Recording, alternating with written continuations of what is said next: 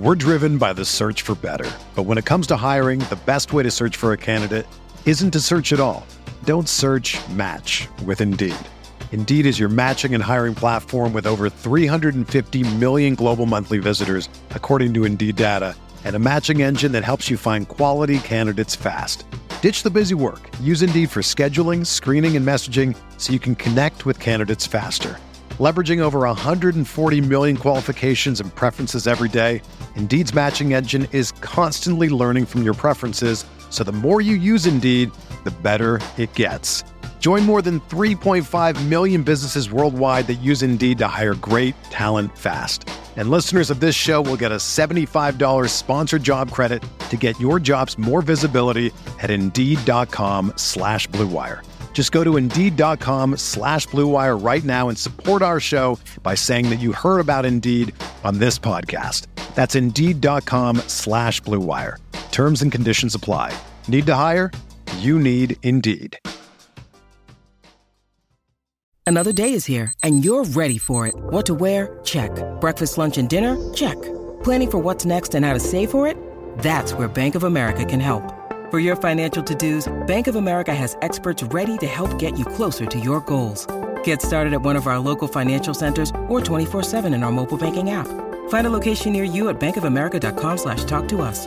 What would you like the power to do? Mobile banking requires downloading the app and is only available for select devices. Message and data rates may apply. Bank of America N.A., member FDIC. Mayo Experience. Mayo Experience. Mayo Experience. Mayo Experience. Experience. Welcome to the Pat Mayo Experience. Let's dig into the NFL draft. If you out there want to get into a draw for 100 DK bucks, here's what you do. You subscribe to the Pat Mayo Experience audio podcast. You leave a 5-star review, the best there is. Something you like about the Pat Mayo Experience and your DraftKings handle, boom, you're going to be in a draw for 100 DK bucks. You want to get into a draw for 20 DraftKings dollars for this video? Hit the like button for the video, leave your DraftKings handle in the comment section, and tell me your favorite prospect in this NFL draft that no one is talking about right now. Maybe it turns out they suck. I don't know. But whoever you like the best, you put it in there. It's a random draw. You get your hands on 20 DK bucks.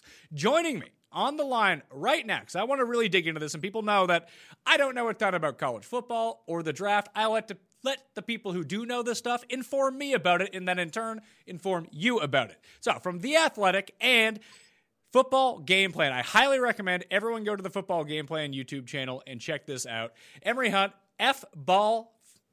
now I got it all mixed up in my mind. F-Ball Game Day on Twitter, who you should definitely follow. What's going on, my man? How you holding up? I'm doing fine, man. It's F-Ball Game Plan on Twitter. F-Ball Game Plan. See, this quarantine is wreaking havoc with my mind. I can't keep anything straight. So that's why I need you to give me a good path to go down here as we talk about some of these prospects. And first of all, I want to get your take on, you grade so many players and how you actually go about doing this, because you're calling games on Saturday, you're doing the NFL, you're going to see these all-star games, you're watching the film. What is the actual process of gathering all this information? Well, I'm glad you asked that, because when you look at how you break down your calendar, again, in the fall, summer, I'm always out at either training camp or on college campuses interviewing coaches and starting the groundwork there of getting guys names that coaches say, hey, this is a guy that, the NFL teams have been focused on. So I just add those guys to my list, because in the fall, I'm covering NFL games. Like you said, I call college games on Saturday, and I try to fit in a certain game or two that I can go and scout in person that's not on Saturday. So let's say if Boston College plays on a Friday night, I'll go up to Boston College, get that game in. Let's say I have a broadcast at noon, and that game is over with at about 3:30, and there's a 7 o'clock game in Jersey or something like that. Let's say Rutgers is playing somewhere at 7, or there's a team nearby. I can go and scout that game as well. So I'm always trying to find more football to watch. But my draft process starts in January. I go to all the different all-star games. I actually broadcast the Tropical Bowl and the FCS Bowl every year, which is the postseason all-star game for small college prospects. So I'm there. I'm at the College Gridiron Showcase in Texas.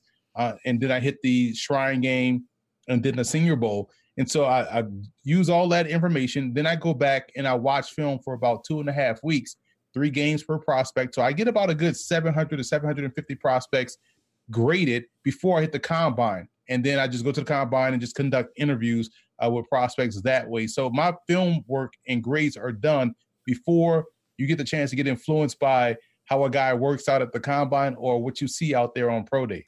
So what do you see between watching a player in person? So if you've had a lot of experience, if they play in the Northeast, you see them play all the time, and you can go to these games, watch them in person, versus watching them in an all-star game type format when obviously the competition level across the board is a lot higher, but they're not a usual part of a team. Like, how do you separate one from another and what you're looking for? You got to look at certain things. For instance, if you're at a game live, you get a really true, honest look at how, big guys are. If 6'1" is really 6'1", if, 215 pounds is 215 pounds. And I played college football and I'm 5'10", 215 when I played. So now I'm about 225. So I look at those measurables and say, okay, I know what that looks like. And I know what, the old college 2-inch cheat, 20-pound or 10-pound gain that you add to people. So you get a good feel for how guys are built. And also you get a really good gauge on how fast guys are. Speed looks fast on film, but it hits you differently live, just like throwing the football hits you differently live. So you get a good feel for that. You also get a good feel for how guys interact on the sideline, whether they're going to the sideline with their teammates, getting adjusted and, working on, a strategy to go back out there on the field. So all of that stuff you can't see on film. But when you're out there, let's say at an all-star game, you have to remember you're at an all-star game. Everyone is out there looking to put their best foot forward. Let's say, for instance, you have a receiver that kills it during the all-star week and you just allow that to be your evaluation. Well, you could be, mistaken for a premier prospect.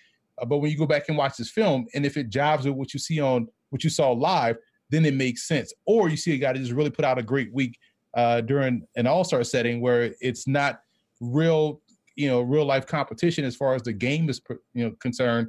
And you go back and watch this film. Let's say if a guy runs fast at the combine, then you go back and watch the film. You're like, well, he plays like a guy that ran a 5.3 in a 40, yet he ran a 4.6 in Indy. So you want to see how both kind of mesh together. But the tape should trump all. How well a guy does when the actual game is being played should trump anything else that he does. How do you differentiate between game speed and something like combine speed, where if someone does run like a 4.3, like obviously that guy is fast, but can they hit that level during a game? I would think it would kind of work the opposite way, where if someone runs an underwhelming 40 speed, but that's the speed that they actually run in a game that remains consistent, like, is it hard to differentiate between that? Not really, because you do realize once the season ends, let's say for some teams, if you're not going to a bowl game, your season ends in late November. For those that play in a bowl game, your season ends in December. So you have essentially, whenever your season ends, 2 to sometimes 2.5 months of training to run a 40. And the 40 is all about technique. And that's why you see guys have those different numbers in what they play like. So you may see a guy that runs a 4.3, but when he's out there playing consistent down and down out, he's playing like a 4.5. And that's the true speed. The fast guys are going to be fast regardless. And guys tend to play faster. Again, if someone was to chase you right now, you probably hit your top speed pretty quick. And so that's how it usually is. When you're put in pressure situations and the adrenaline is kicking in, you're going to play fast. You're going to run fast. So that's why it's always troubling when those that don't go out there in Indianapolis and run really fast times at pro days. I would wish we could just take the 40-yard dash away. Therefore, people don't have to worry about training to run in a straight line. That we could really focus on functional football drills. So what do you find outside of the 40? What skill that you look for in scouting? And obviously each position is going to be different, but just in general, that they don't measure at the combine or do a very poor job of measuring at the combine. Like, I would think that something like being elusive or having a really quick first 3 steps and getting away from someone and making someone miss, it's really hard to judge that. Like you mentioned, if people aren't actually chasing you down, how quick is your initial burst in getting away from people rather than just being the fastest guy for 40 yards? Like, sometimes I would think that being the fastest guy for 5 yards could be a huge advantage.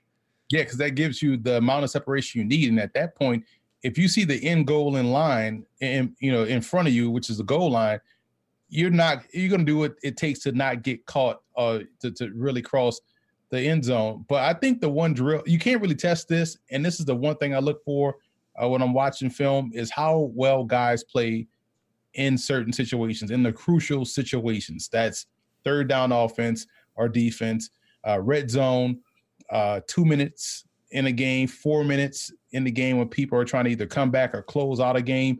You want to see those situations because the NFL is all about pressure.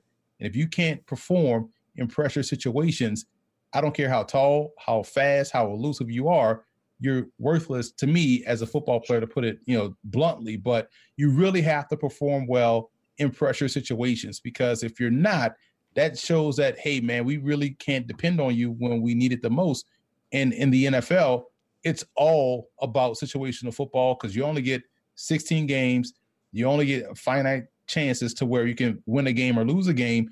That's why the games are always close in the NFL, is that margin of error is small at the pro level as opposed to in college. So you really have to be on your A game all throughout the game. And if you can't perform in pressure situations, then it pushes you down my board, so to speak. So if you're going to some of these all-star games that feature players from smaller schools, or even seeing some of the smaller schools in action, what is the biggest thing that you can take away from, how do you look at a team that might not be any good and devoid of a lot of talent and see a talented player on that team and try to project that out? Because are they good because they're just so much better than the physical competition that they're playing with, and seeing them at the next level up in terms of competition, they might not be any good? Like, how do you parse that information? Or you see a guy who doesn't really play well, but he's in a bad system and you can't really hold that against him. Like, I assume that's where you find sort of your diamond in the rough type players. Will talent always win out in these situations, or is there something that you can look at and say, well, he's a good player, this is just the wrong circumstance for him?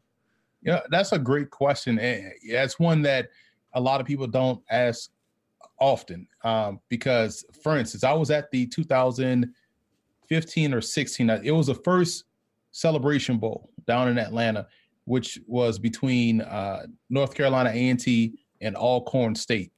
And I love going into games where I have no preconceived thoughts or ideas about these guys. And again, we break down the FCS in our college football coverage that we do throughout the year at Football Game Plan. So I have an idea of these guys. You see these names and you watch a little film, and then you put together a preview. But when I got to the game, and this running back, every time he touched the ball, it just looked like he was playing in fast forward and everybody else was playing slow. And he was fast in all directions. It was Tariq Cohen. And every time he touched the ball, this was his sophomore year. So every time he touched the ball, it felt like it was a big play. He had a punt return for a touchdown and came up, I want to say, maybe 2 or 3 yards short of rushing for 300 yards that day. So I was like, wow, this dude can legit play. Fast forward to his junior and senior season, you're watching him at 5'6", 185 or 175, whatever the case may be, as the lead running back in a power running offense. So they're running I formation. They're running him behind these big linemen, and you're watching him not get touched. And the thing that you have to realize that translate is speed and elusiveness. Fast guys are going to be fast, whether you're playing at North Carolina A&T or playing at Michigan. If you can make the guy miss, you can make the guy miss.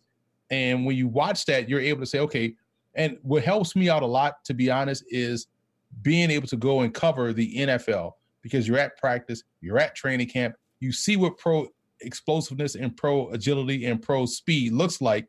So you're easily able to extract that when you're watching college players. You can say, okay, this guy's just fast because it's, he's good amongst other college players. That guy right there has pro speed. He has the juice, as we like to call it. So when you watch Tariq Cohen, you're like, okay, this translates, because he's playing at a different speed and it's consistent. And I remember one game in particular, it was against North Carolina. So he played up in this ball game. They ran a dive play, which goes right down the middle of the defense. And he was able to make 4 guys miss, cut it back across the field, and break a 60-yard run. He didn't get touched at all. He stepped out of bounds. And so it was interesting to see a guy that small playing at that level against a Power 5 program make all the defenders miss without touching him, and then have the speed to break off a long run after doing all of the shake moves and stuff like that, and then step out of bounds. So he literally didn't get touched on the 60-yard play that started down the middle of their defense. So you watch, they say, okay, yeah, he'll be able to play at the pro level. So you watching pro football at practice and seeing what works and seeing what speed and agility and strength looks like, because you're able to see that from an offensive lineman perspective too, helps you at the college level be able to say, that's a pro player, that's just a really good college player, and be able to work your way that way. Do you find, even when it pertains to offensive linemen or even some of the non-skill position players, because if you see power, you see speed, and see how that can translate at the next level, you can kind of gauge that out. But offensive linemen, potentially defensive linemen, safeties at smaller schools, do you think they get an unfair rep because they are playing at the smaller schools, and generally speaking, those guys are drafted out of larger programs? Yeah, they really do get an unfair rep, because people look at their school and think that, oh, he played at this FCS school, he sucks. Because if he was good, then he'd play at Michigan. Or you see people do it. I hate when people do it to Division III athletes. They just play Division III ball. Like, no, if let's say you're in the state of Minnesota or state of Wisconsin, better example. The only Division I school is the University of Wisconsin. There's no FCS. There's no D2. It's University of Wisconsin and D3. So you had no options to go to an FCS program or D2 school. You had to go D3. So you are only able to play where you're able to play. And a lot of these guys that are going to these smaller schools, maybe they're coming out of high school undersized, just a half tick slow. And by the time they get college food in them and being able to eat 3 times a day and work out, the way you do as a college athlete, they grow and develop into their bodies and they become what you see them become. And a lot of times a Power 5 program, they want finished products coming out of high school. Well, a lot of these dudes at 16, 17 years old, just not there yet. So you got to develop. That's what the benefit of the college athlete that goes to a small school gets. They get the 4 to 5 year development of nutrition, strength and conditioning. So with that being the backdrop, pro team watching a small college guy, let's say a lineman, play, and they see him dominate and they say, well, he's dominating because he's at a smaller school. You have to think in terms of, wait, if he's doing that here, imagine if we're able to get him with better resources, better access to nutrition and strength and conditioning program, because not every weight room or every nutritional plan is the same at different colleges. I played at University of Louisiana back in 99, and we didn't know what a training table was when we had a friend of ours come, stop by the school and talk. He went to LSU. He was like, I can't wait to get back to school so I can go eat at the training table. He was like, well, what's that? He was like, y'all don't have a training table? Bro, I have no idea what you're talking about.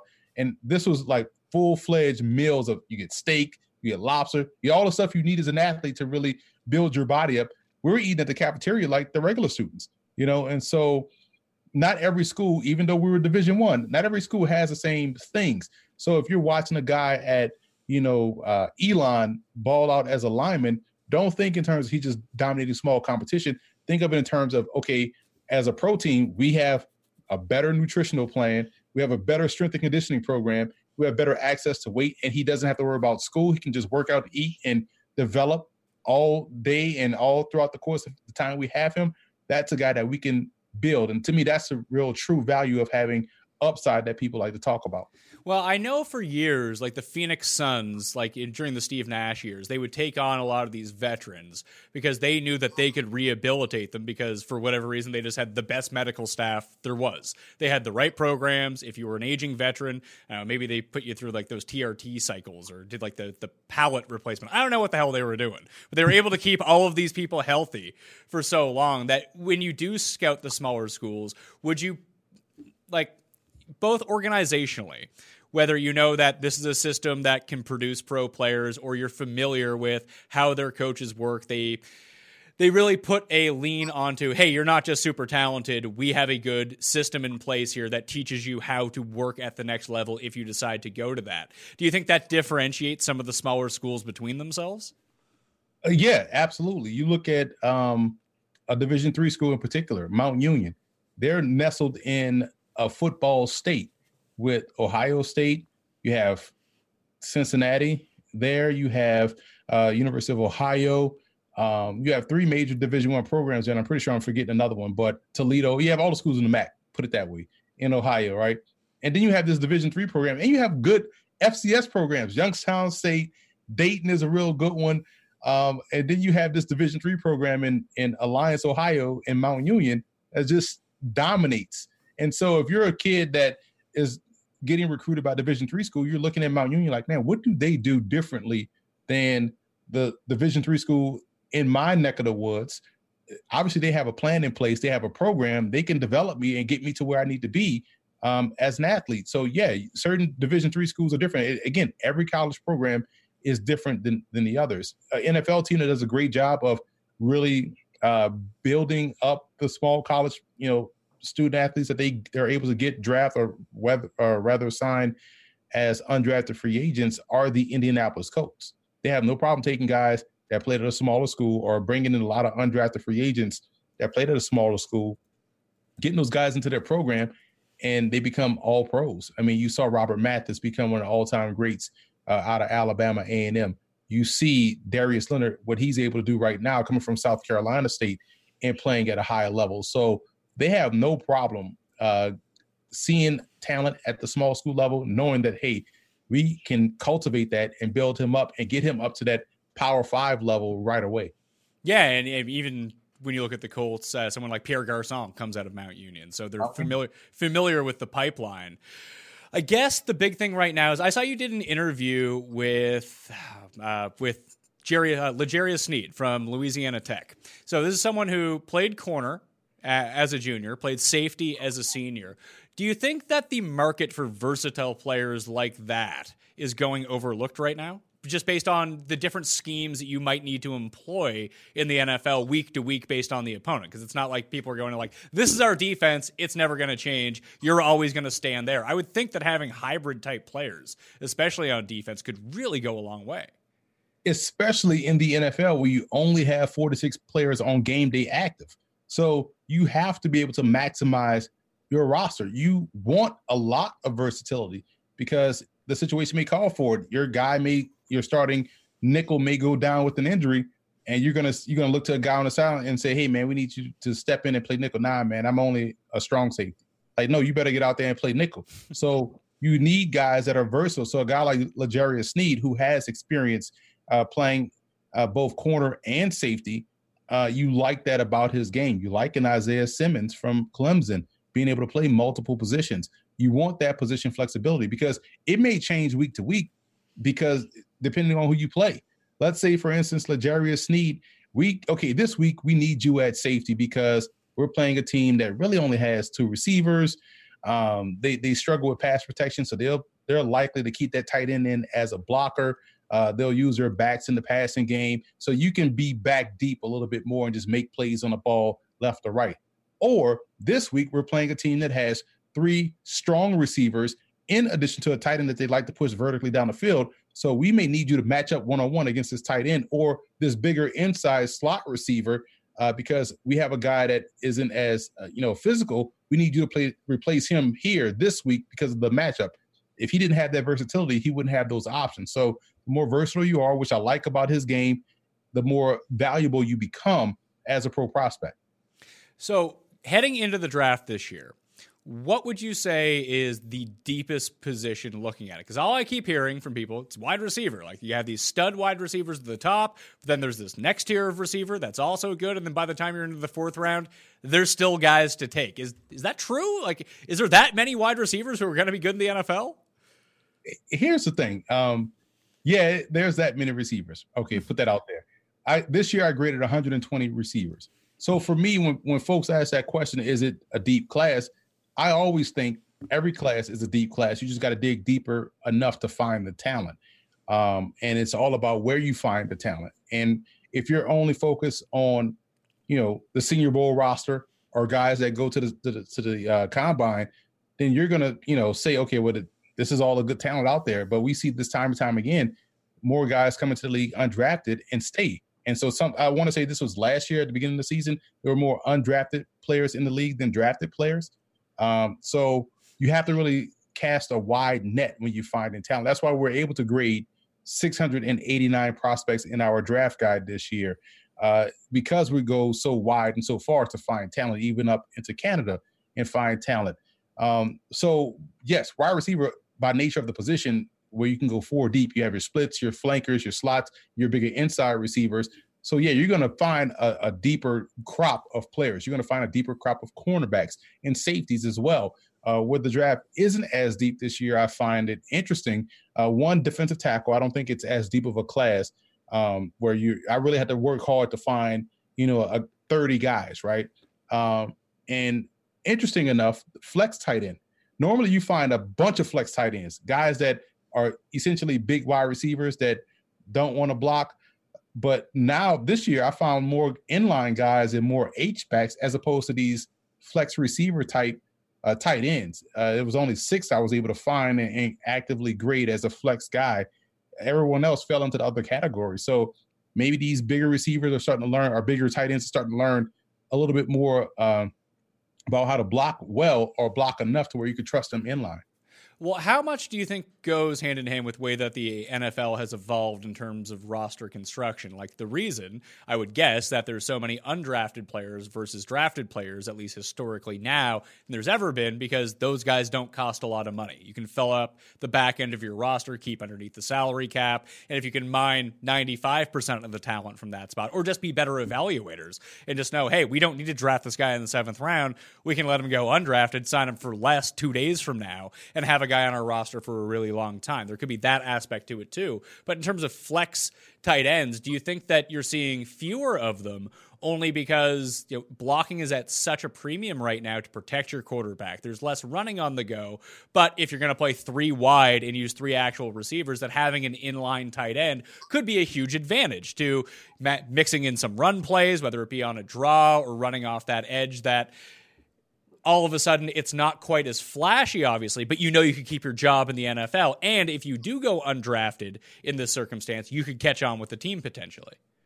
Love the way you're thinking right there, Pat. You're thinking in terms of roster construction and value from a business sense. Yes, it makes sense. If I know I can get this guy, let's say, for instance, an example to what you point to, if I'm the Cincinnati Bengals and it's all about maximizing your options and, really trying to build your roster out, I would go with Chase Young, number 1, because he's the best player in the draft, right? I also know that a quarterback that I can win with will get bypassed because the league tends to do dumb things. So if I take Chase Young, number 1, I know at pick 33, I can get Jalen Hurts. So I can come away with the best defensive player, best player in the draft in Chase Young, and a starting quarterback that's tough, that plays well in the situation, and that still has that upside left in his game. And I've solved 2 major issues with 2 picks.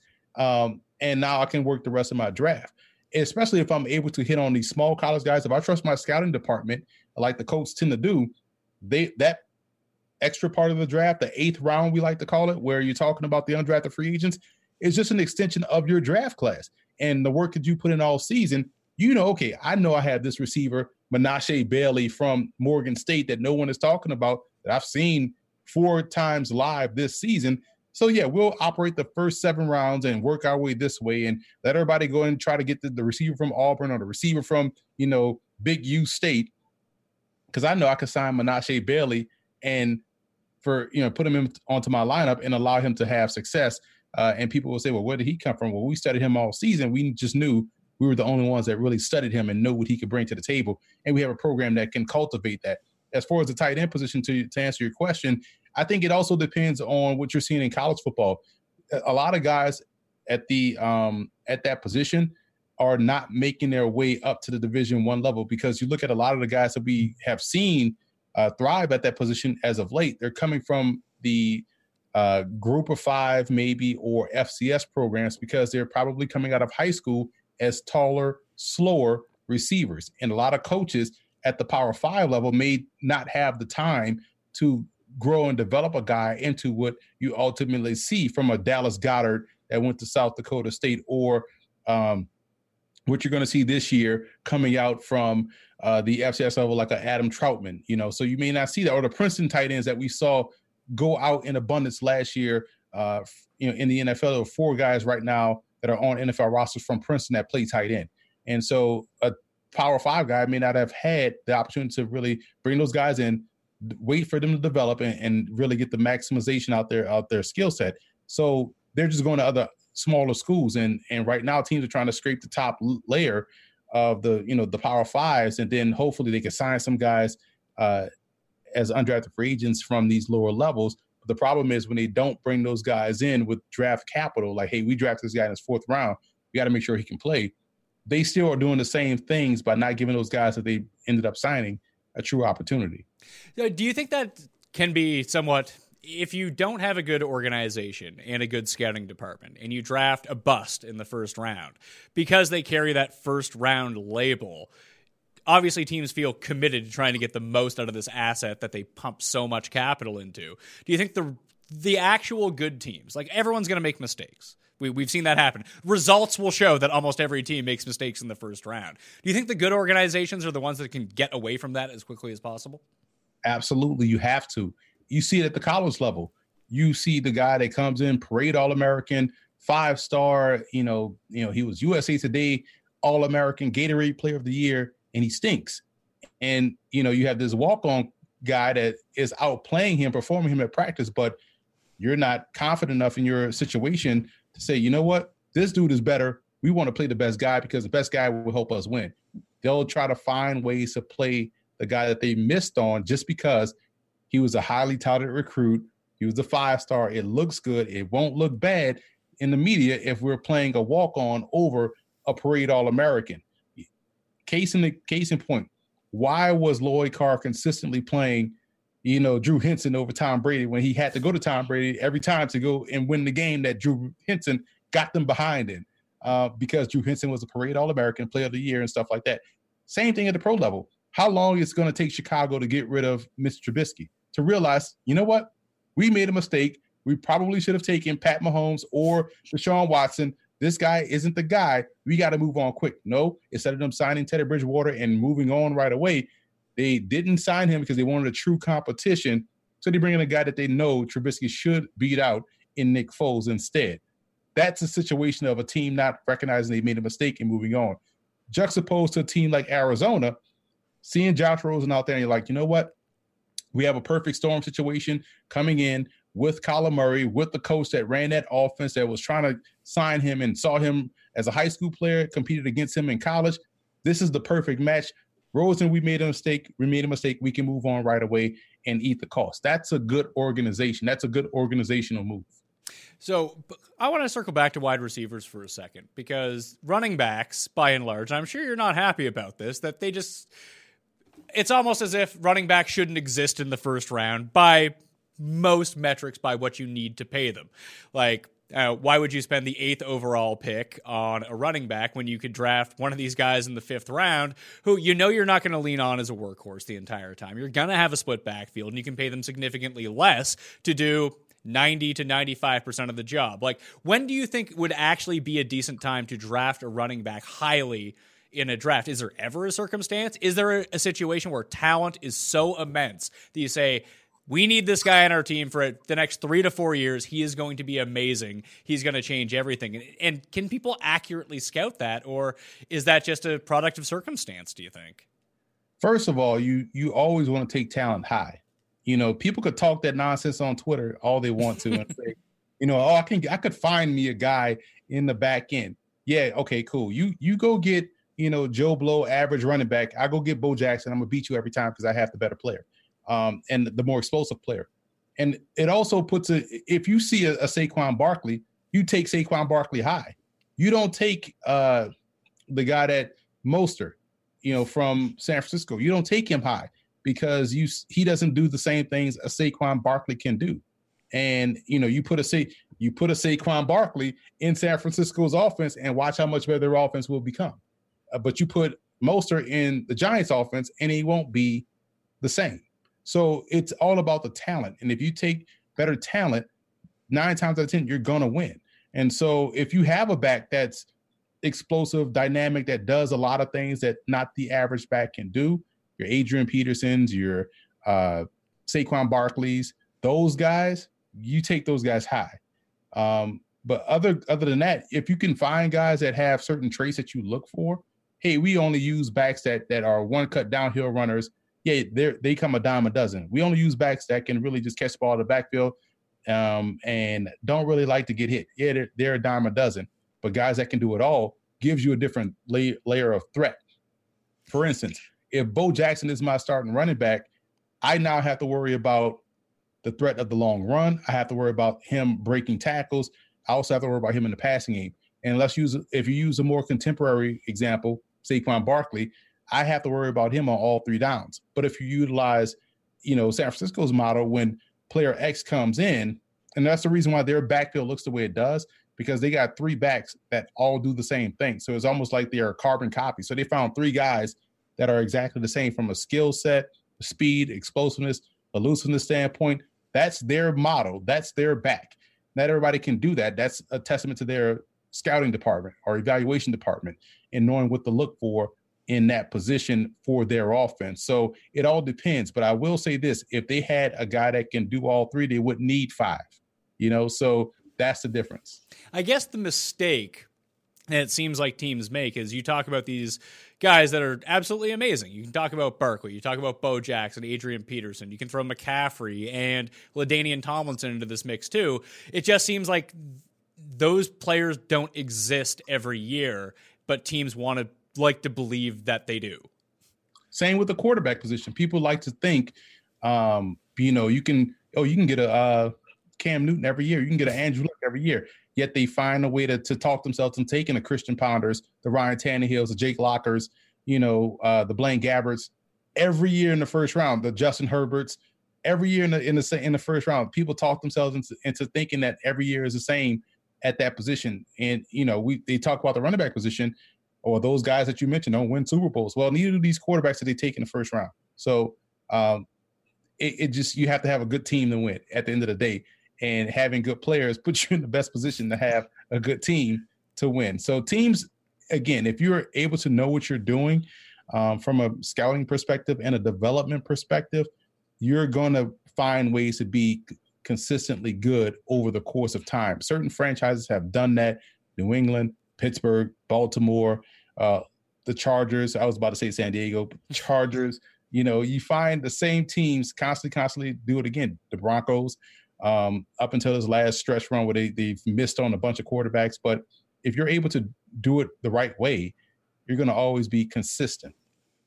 Of the first-round quarterbacks this time around, it sounded like you were throwing shade at Justin Herbert. This is what I'm hearing from some people. Other people are, enamored with him. But, he reeks as first-round top 5 pick bust, right? To me, yeah. And he reminds me a lot of Paxton Lynch. And when you watch Justin Herbert play, because you hear a lot about Justin Herbert. And so let me watch Herbert. Let me see what this is about. And then you say, you end up watching the whole game. You're like, all right. And let me watch another one. Let me see, because maybe I missed something. And you 5 games in, and you still waiting to see what it is that people are talking about. That tells you that that's not the guy you want in the first round. And people get enamored with creating a football player. Oh, well, he has the size. He's 6'6". He's 240 pounds. He runs a 4.5. He can run with the football. Look at his one throw he made. What they don't talk about is the 17 seconds he had to make that throw. And what happens when he's pressured or blitzed, or when the team needs him to make plays consistently down the stretch. The one game I could point to that he really played a solid game was his last game, the Rose Bowl. So he had 30-plus games of playing, but you had one game where he ran the ball, and you're like, all right, cool. So now that, you're willing to erase 31 other games of average play because you saw one game against a team that probably was upset they didn't make the playoffs in that game. So I'm not as high on Herbert. I think he's more of a number 2 type quarterback as opposed to a franchise starter. And I just don't understand why teams don't see it that way, because teams tend to think arrogantly he has this. I can make him better. I know I can coach him to be what he should be. And you're really knocking the coach that coached him for 4 to 5 years, saying, well, dang, he couldn't do it. I could do it. Well, okay, cool. If it was that easy, then that coach would have done it, because football is not that hard. Is Joe Burrow and Andrew Luck, Cam Newton type first overall pick, or is he someone who teams are going to take because he's the best who's available and they need a quarterback? Joe Burrow is a Matt Ryan number 1 overall pick. I like Joe Burrow. And I think if I was to put Joe Burrow's grade, what I have for him now, up against last year's class, he would have been my number 2 quarterback behind Dwayne Haskins and a half point above Kyler Murray. So he's a good quarterback, starting franchise quarterback. I like Joe Burrow. People are focused on this year, but I thought last year he played the same way. They just had a better offense this year than last year, because you watched the Auburn game last year. You watched the UCF game last year. You saw the same tough quarterback that you grew and loved this past season. He was doing the same things last year. They just didn't have the overall team success. But he was still the same player. I'm big on a quarterback being able to handle pressure, being able to overcome mistakes early in the game to fight through that and win. And one that is not afraid to take a hit while making throws. That's Joe Burrow. So I'll take Joe Burrow all day. I do believe he's a franchise quarterback. Is Tua a franchise quarterback despite Miami's health concerns with him, which sounds like obvious misdirection that they really want to take him but don't want to trade up to take him? Right. Here's what I say about Tua. Tua reminds me a lot of Jimmy Garoppolo. And you can take it how you want it. And here's the thing about Tua, and I say this in not as a knock, but just a reality. I think people get locked in on their initial viewing of a prospect. So when you look at Josh Rosen and you saw him step in as a true freshman and play well, because you don't normally see true freshmen play well at that position, you kind of get that image locked in your head like, man, this dude can play. But you realize he hadn't gotten better over the course of his time. You saw that with Herbert, a guy that stepped in as a freshman, played early. You're like, man, they got something with this dude. But over the course of time, he just hadn't grown. He really was maxed out. With Tua, I think everyone has that image of the national championship game as a freshman where he came in and they only remember the game-winning touchdown pass. What they forget is the horrible interception he threw in the game, the scary touchdown throw he made to, I think that was Ridley in the back of the end zone, when he just threw it blindly in between defenders, where the defender just kind of didn't move for the ball. Had he turned around, it would have been an interception that hit him right in the chest. And the sack he took the play before he threw the Hail Mary to the receiver streaking down the sideline. And you look at that moment, you only focus on the end result and the story behind it, how you replaced Jalen Hurts and all that stuff like that. And you look at him over the course of the game, over the course of his career, not showing up big in big games, always still making those questionable head scratching. Yo, what are you doing? What kind of throw was that? Why would you throw that ball there against Tennessee, where he's scrambling out, did a great job of escaping pressure, gets to the sideline. So he's literally right by the sideline to either step out or throw the ball away, and throws a perfectly accurate ball into the chest of the Tennessee defender. Like, what are you doing? Those type of plays you can't have your franchise quarterback to have. So, and you also factor in the fact that he's been injured every year he's played at Alabama. So I think what he does well, he does have great accuracy and great placement. And he has shown an ability to escape a little bit of pressure. And so all of that is good. That's what you want. And the accuracy, again, to be accurate to where you're hitting guys on the move to where they can do stuff after the catch, that's great. You need that. That's something that a lot of quarterbacks don't have. So I do like him. He's my number 3 quarterback with an 80 grade. So I do think he is a starter that you can win with, a la Jimmy Garoppolo. I just worry about the injury concerns, and I think he's a see-it-throw type of a passer. I don't think he anticipates well. And if you notice, a lot of his passes are always coming out fastballs. So there's no touch, there's no arc. It's straight line fastball. So you combine that with him also having the propensity to throw blind, you're going to see a lot of interceptions. You're going to see a lot of batted passes at the line of scrimmage. So those are some things he's going to have to work on. But I do think he can start. I just wouldn't take the talk for him being like this generational prospect is so far off base, because we hadn't seen him rise to the occasion in big games outside of one play. So you like Jalen Hurts more than you like Tua? Absolutely. Because here's the thing. When you look at Jalen Hurts, you look at a guy that came in as a freshman, played really well. And if it wasn't for Deshaun Watson doing Deshaun Watson things, you saw Jalen Hurts drive that team down and scored what looked to be the winning touchdown with 1.5 minutes left in that game, only for Deshaun Watson to go right back down the field against the vaunted Alabama defense and get the game-winning touchdown. So we saw him as a freshman lead his team to a title game and nearly got them to the national championship game, got them back there again. He gets benched. Most quarterbacks would have transferred out and gone on by their merry way, Jacob Eason. When you look at Jalen Hurts, he stayed, got humble, worked on his passing, because literally he was a one-dimensional player early on in his career. when he got opportunities as a junior to play in spot duty because they were blowing everybody out, he showed that he had improved a little bit in his passing. When they really needed him against Georgia, he stepped in and led with his arm and also his legs and got them that game to get them back into the championship game where they lost to Clemson again. So when you look at now going to Oklahoma, short notice, summer session, having to digest that offense and to become a Heisman finalist, another year where he became a Heisman finalist, putting up prolific numbers, both passing and rushing, and showing the mental toughness to really humble himself, get better, show the improvement at Oklahoma. And when was the last time you saw Nick Saban choke up about a player? He did that with Jalen Hurts. So you have two guys at blue blood programs that will speak glowingly of him, his leadership, his maturity. And when you watch the growth he has made since his freshman season throwing the football, his career arc in college reminds me so much of Dak Prescott. And if I were to tell fans out there, like, hey, you have a chance to get a Dak Prescott in this class, would you take Dak Prescott in the first round, knowing what you know about Dak Prescott? Many fans would say yes, of course. That's a solid quarterback that can help you win games. That's Jalen Hurts.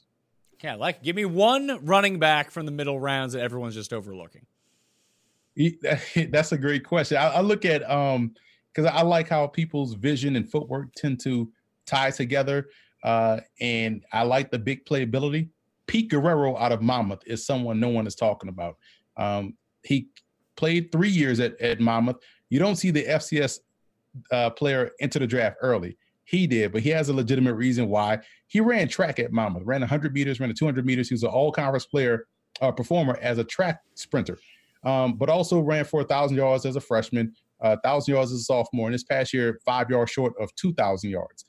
So he has the home run hitting capability. I was on the broadcast for 4 of those games where when they needed the play to be made, Pete Guerrero made the play and made it look easy. Never seen him get caught from behind. And, you know, he's a guy that has the home run hitting speed. Imagine a guy like Deion Lewis with sprinter speed. That's Pete Guerrero out of Monmouth. Okay. Emory Hunt, thanks for being on. Football Game Plan on YouTube, F-Ball Game Plan on Twitter, at The Athletic. Where can everyone get your draft guide? They could find that draft guide at footballgameplan.com/2020 draft guide. 689 prospects, 724 pages of content, individual scouting reports. So you get a full scouting report on Pete Guerrero, just like you would on DeAndre Swift. We go deep with all of the prospects. It's not list. It's all individual scouting reports that you'll find. footballgameplan.com/2020 draft guide. All right, man. Thanks for being on. I'm Pat Mayo. You can follow me at the PME, Twitter, Facebook, Instagram. You want to get into that draw for 100 DK bucks? Easy. Sub to the audio podcast, 5-star review, DraftKings handle, something you enjoy about the show. Boom, you're in that draw. You want to get in the $20 draw? Smash the like for the video. Leave your DraftKings handle in the comment section. Tell me your favorite middle round prospect that no one else is talking about right now, except for you. Then you put that in the comment section so I can see it too. Anyway, I'm Pat Mayo. We'll have more draft coverage coming at you over the course of the next few weeks to get yourself ready. Stay safe, and I'll see you next time. Pat Mayo Experience! Experience! It's happening daily. We're being conned by the institutions we used to trust. The mainstream media is distracting us with meaningless headlines instead of focusing on the harsh realities facing American families. Time is short before something big happens, and that's why so many folks are preparing. They're becoming self-reliant by investing in emergency food storage from My Patriot Supply. Go to MyPatriotSupply.com and secure 4-week emergency food kits for each member of your family. Each kit contains tasty breakfasts, lunches, and dinners, averaging over 2,000 calories per day. Save $50 on each 4-week food kit you purchase. Plus, get free shipping on Ready Hour 4-week emergency food kits. You're not ready if it's not Ready Hour Foods. At My Patriot Supply, you can also get solar power generators, water filtration units, heirloom seeds, and survival gear. Order by 3 p.m. and your unmarked boxes ship the same day. Shop MyPatriotSupply.com today. MyPatriotSupply.com.